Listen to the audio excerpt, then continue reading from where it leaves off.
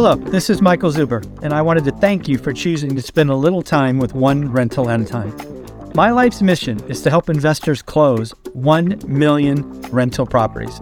In order to tackle this crazy goal, I will need your help.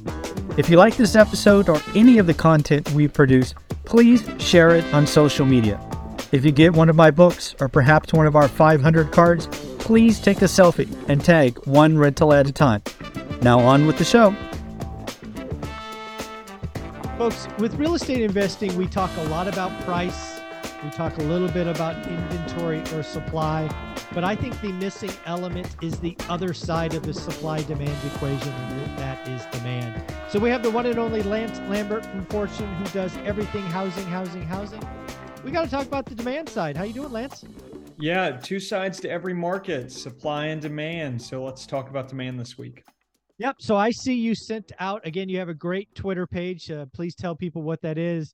But you basically asked a question that I asked my audience on Monday about, what are you guys seeing with demand? Are open houses going? Are mortgage apps up? What is going on? Because me, in my little world, I saw a noticeable change. But you have your fingerprints on a lot of the country and great relationships. So what the heck's going on with demand? Yeah, so I think there's two things with demand. The first being that we have moved in a little closer to the spring season. And so there's that seasonality effect. You know, the market's starting to come alive a little more. People are starting to list their homes or not list them. And then also some buyers are starting to kind of dabble in and see what's available as we kind of move into those bigger months of April, May, June. That's one side. Then there's the other side, which is the fact that the way up, as mortgage rates move up, there's a mortgage rate shock, right? You know, not only is it making those monthly payments higher and the down payments higher, it's also well, not the down payments, but the monthly payments higher. It's also getting a lot of people to where they don't have eligibility anymore, right? Yeah. So the number of people who could no longer afford a $400,000 mortgage fell by not a number in the millions, in the tens of millions, as mortgage rates got up to 7%. But that's the way up. On the way down, it's actually depressurizing affordability and making affordability much more affordable and unlocking those people to have eligibility again. So there were some people in the latter half of last year who were planning to buy a home or even had one going under contract with a builder, and they couldn't go through with it because they lost mortgage eligibility as mortgage rates got to 7%. And so now that we've seen financial conditions loosen, that mortgage rate come down to 6 is the average, although a lot of people are getting them with 5 handles. Yeah, FHA is 5.5. You got to shop around a little bit, and depending on the product, and also if you're getting a rate buy down. And so we've seen affordability come down from the highs of the mortgage rate shock. And historically, when you've kind of hit that high for a mortgage rate shock, you usually aren't moving back towards it. And so, the fact that inflation's come down off of its high, you would hope that mortgage rates have gone down as well. And so the premise here that I've worked with a framework from a lot of analysts for this cycle has been this order. Inflation should peak first. Mortgage rates peak second. Housing demand bottoms third. Then permits and starts bottom, and then prices bottom. Now, the price one gets to be, that's where there's a lot more debate, because we've had cycles like 1981 where there wasn't necessarily a bottom because prices never really fell. Yeah, and that's what as you know, just sorry to cut you off, that's where I anchor, right? I have this 52-year spreadsheet, which I've shared with you once.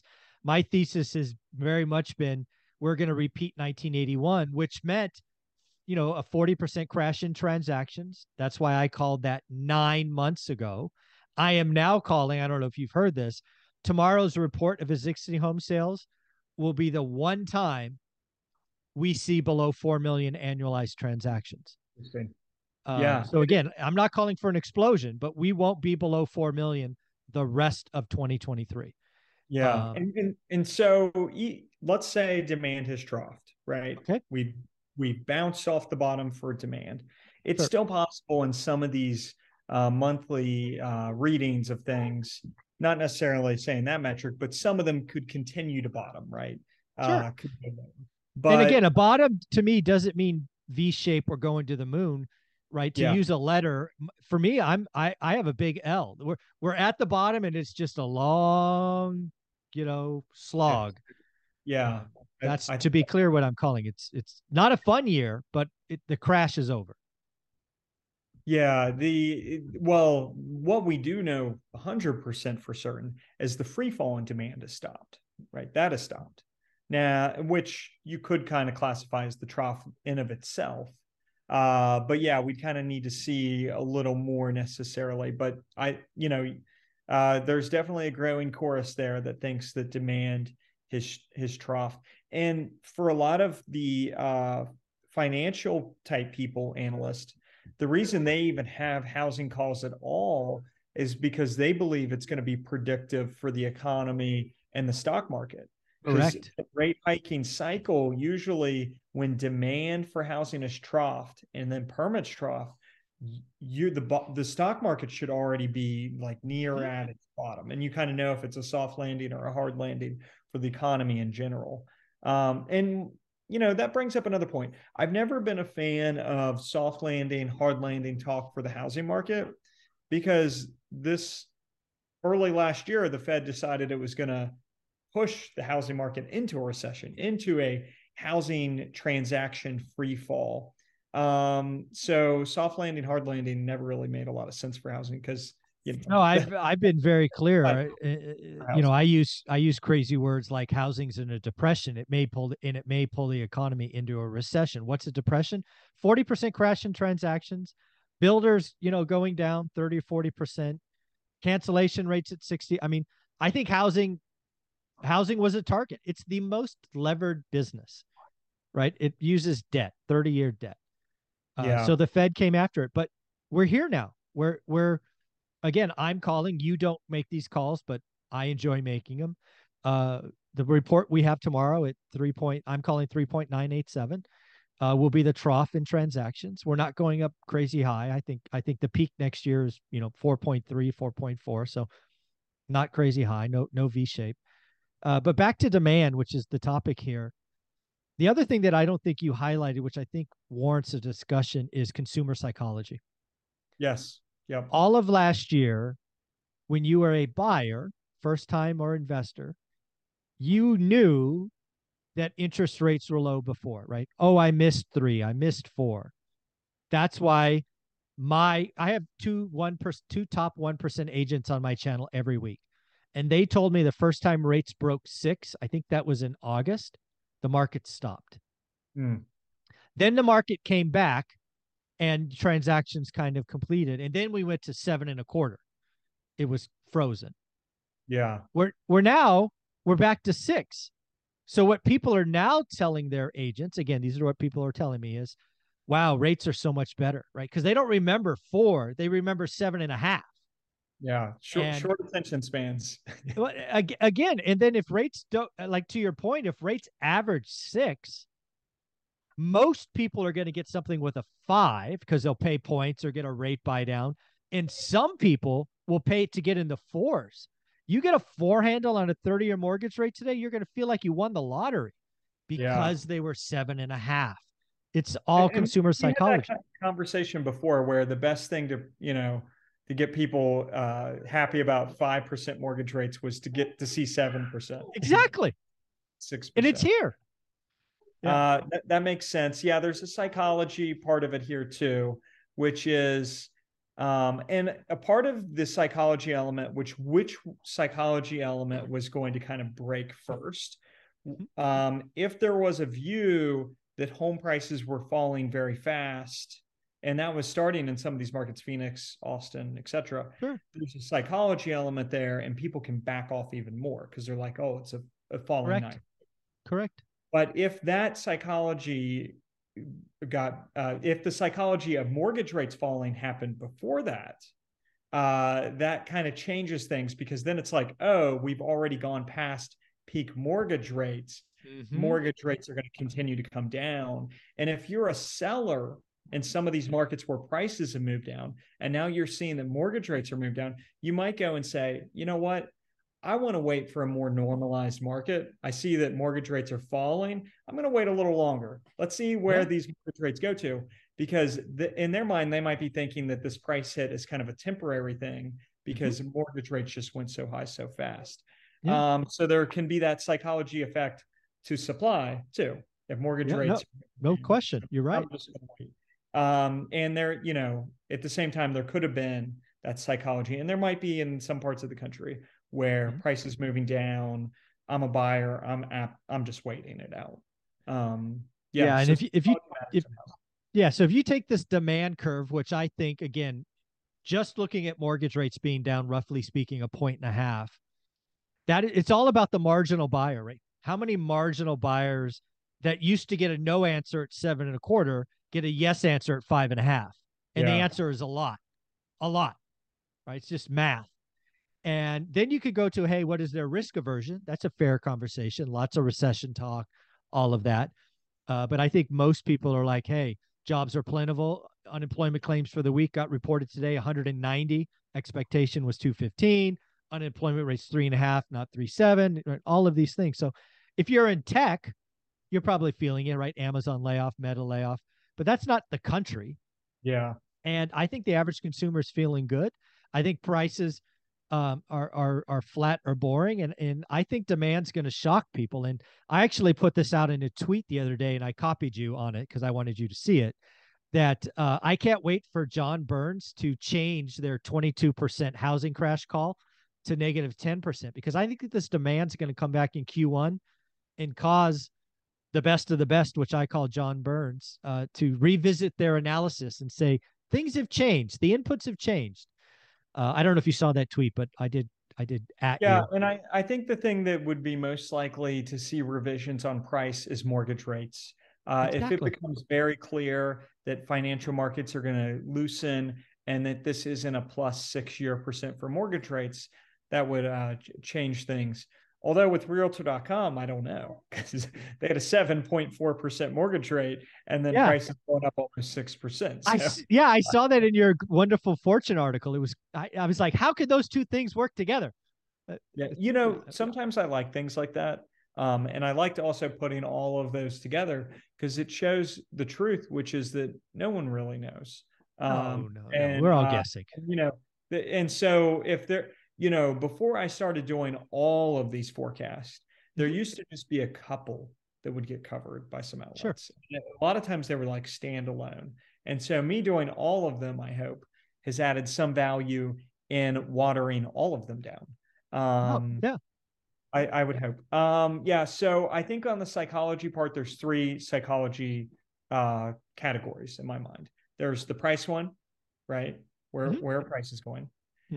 There's the interest rate one, and then there's the economy one. And in terms of housing activity, you've seen 2 of those move in a favorable place, which is recession fears may be easing. I don't know. They seem to be, at least at the margin. Easing. And then the price one, I don't know. There's still some of the negativity in headlines. Obviously on YouTube, you know, you're one of the most optimistic, but you know, you go on YouTube and see anything about housing, it's crash. Although if it bleeds, it leads. Crash, crash. You put crash in a title on YouTube, you're going to get 10x the number of views. And these people live in their mom's basement, and they live their life on YouTube revenue. So they're just going to feed the algorithm with crazy headlines. It's just how it works. And there is, the fact that we are seeing for the first time in a decade, residential real estate across the globe in some markets move down. Oh, like Canada. I don't know if you've looked at Canada much. Man, that's a bad structure. Ooh, that's not good. And so there are things to be covered there. And in the U.S. on the West Coast, in some of these markets, San Francisco, Phoenix, and there are but there is also Louisville, and there's Miami and Philadelphia, Yeah.